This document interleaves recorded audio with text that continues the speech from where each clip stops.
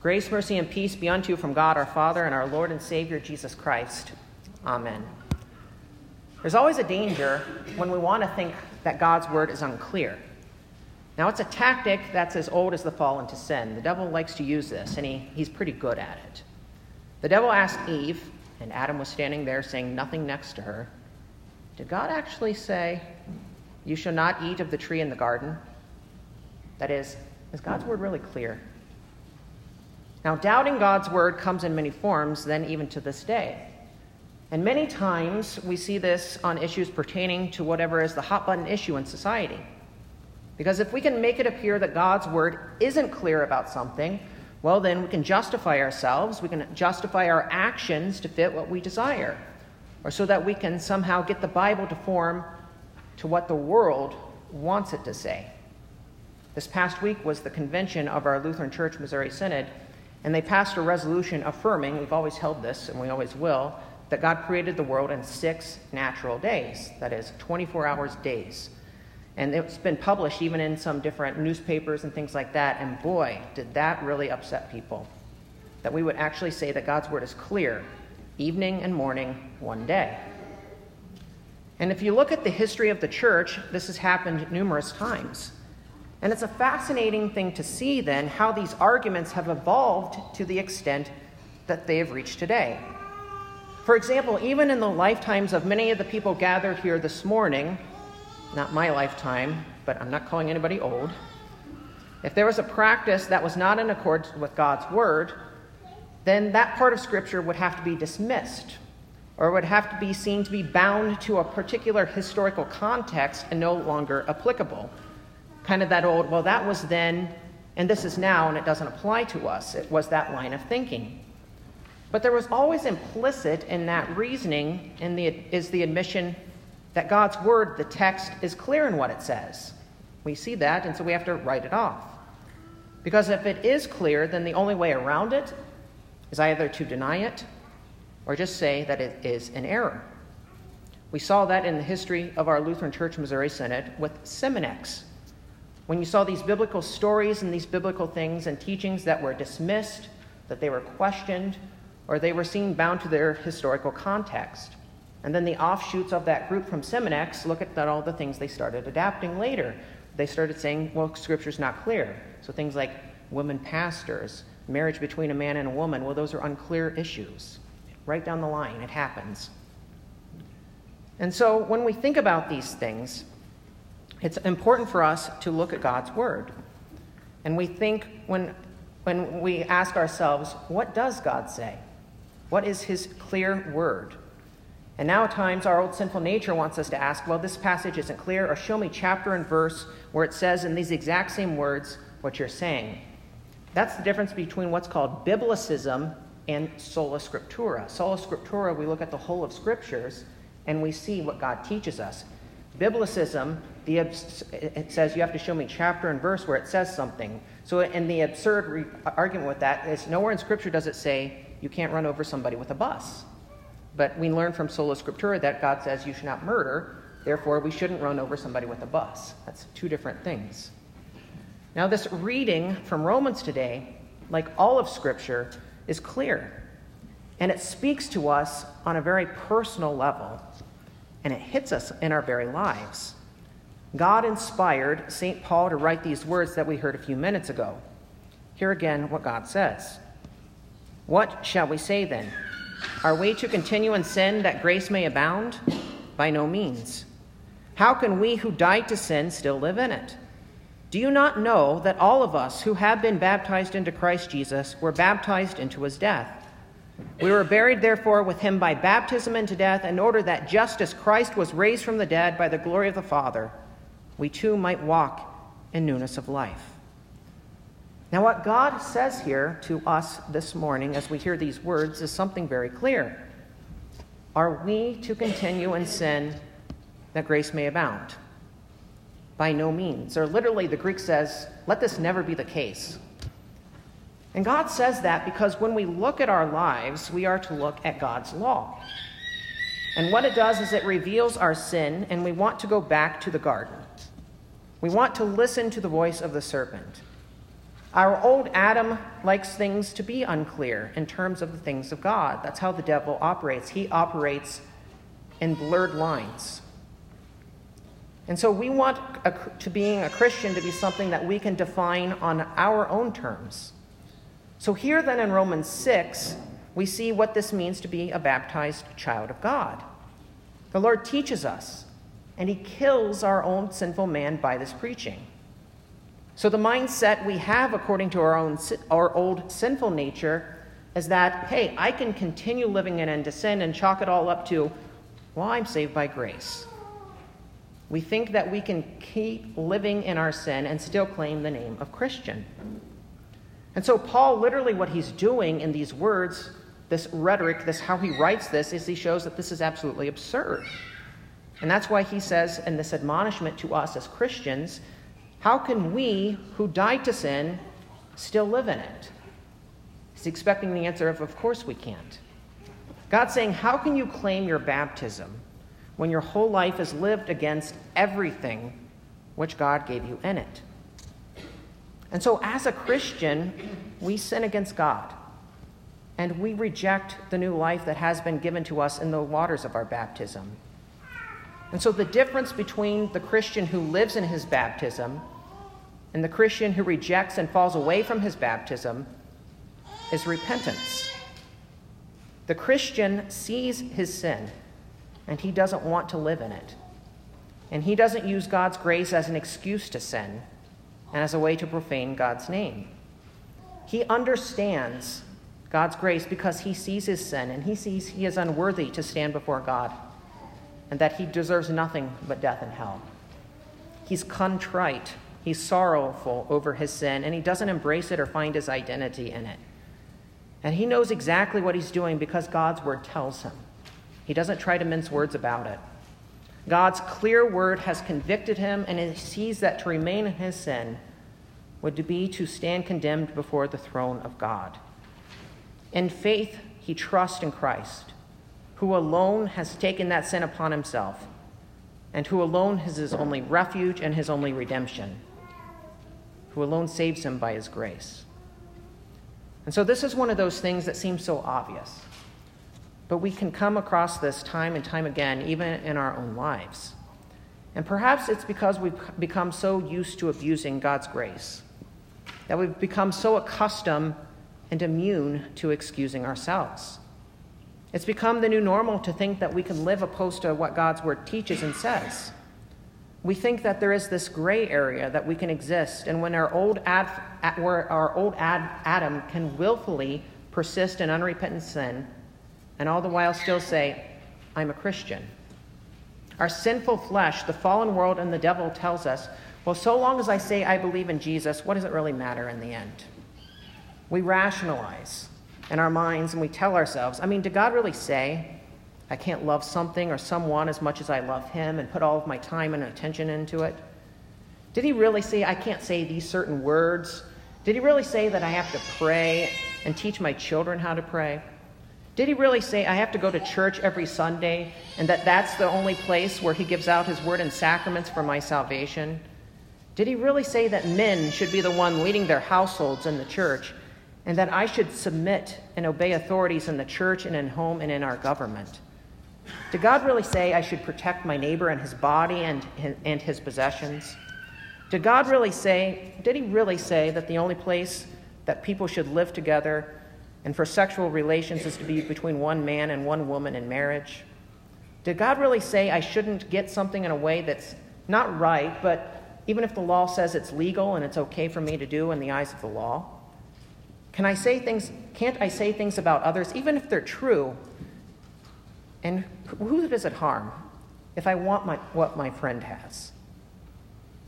But that's who we are in our sin. That's how we talk about, that's how we think, how we act. And we sang about that, about ourselves in that hymn we sang a few minutes ago. From hearts depraved to evil prone, flow thoughts and deeds of sin alone. God's image lost, the darkened soul seeks not nor finds its heavenly goal. And so we think we can look at those 10 commandments and we think, well, nobody's perfect. And, I don't have to agree with all of God's word so long as I believe in Jesus. But that's not how things are. That's not what God teaches. That's not the attitude of faith. What does God say about that? Well, he says something in that Old Testament reading. He says, I, the Lord your God, am a jealous God, visiting the iniquity of the fathers on the children to the third and fourth generation of those who hate me, but showing steadfast love to thousands of those who love me and keep my commandments. The law has a promise attached to it, and he promises something in that. God promises punishment for those who sin against him. And this goes right down the line as we continue in this in our lives, teaching it to our children, and generation after generation stands under this condemnation. And you stand in your heart, your mind, and your actions in your life under that same word of judgment. And so hearing this, God calls you to look at your life. He calls you to see his holy law. He calls you to see the righteousness that he demands. And there's a reasoning then why this section from Romans 6 is included in the fourth part about baptism in the small catechism. If you remember from your confirmation days, what does such baptizing with water indicate? It indicates that the old Adam in us should by daily contrition and repentance be drowned and die with all sins and evil desires, and that a new man should daily emerge and arise to live before God in righteousness and purity forever.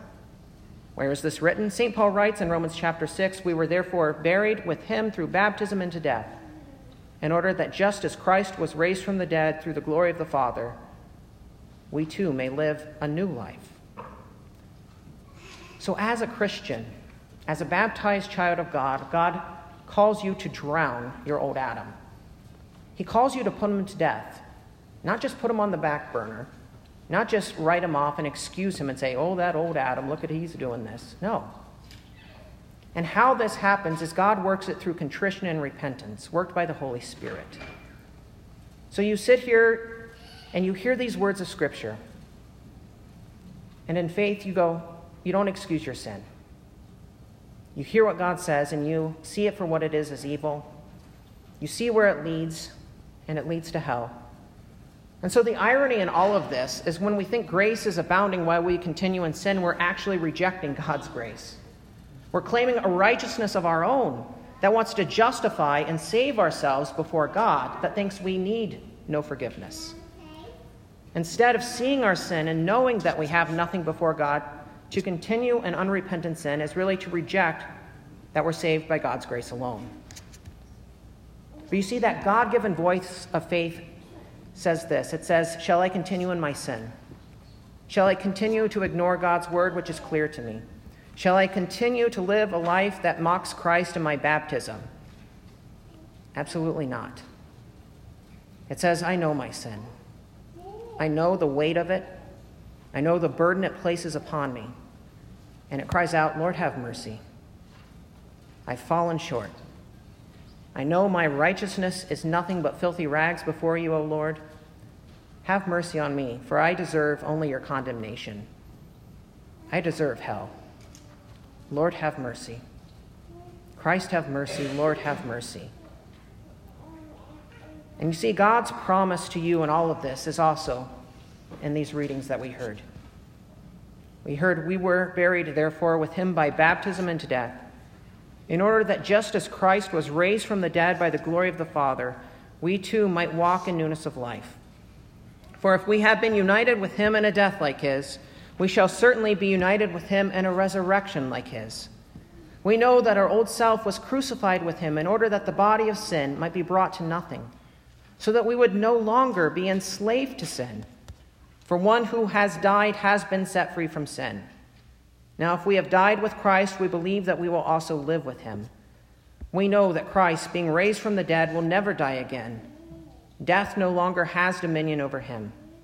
For the death he died to sin once for all. But the life he lives to God. So you also must consider yourselves dead to sin and alive to God in Christ Jesus.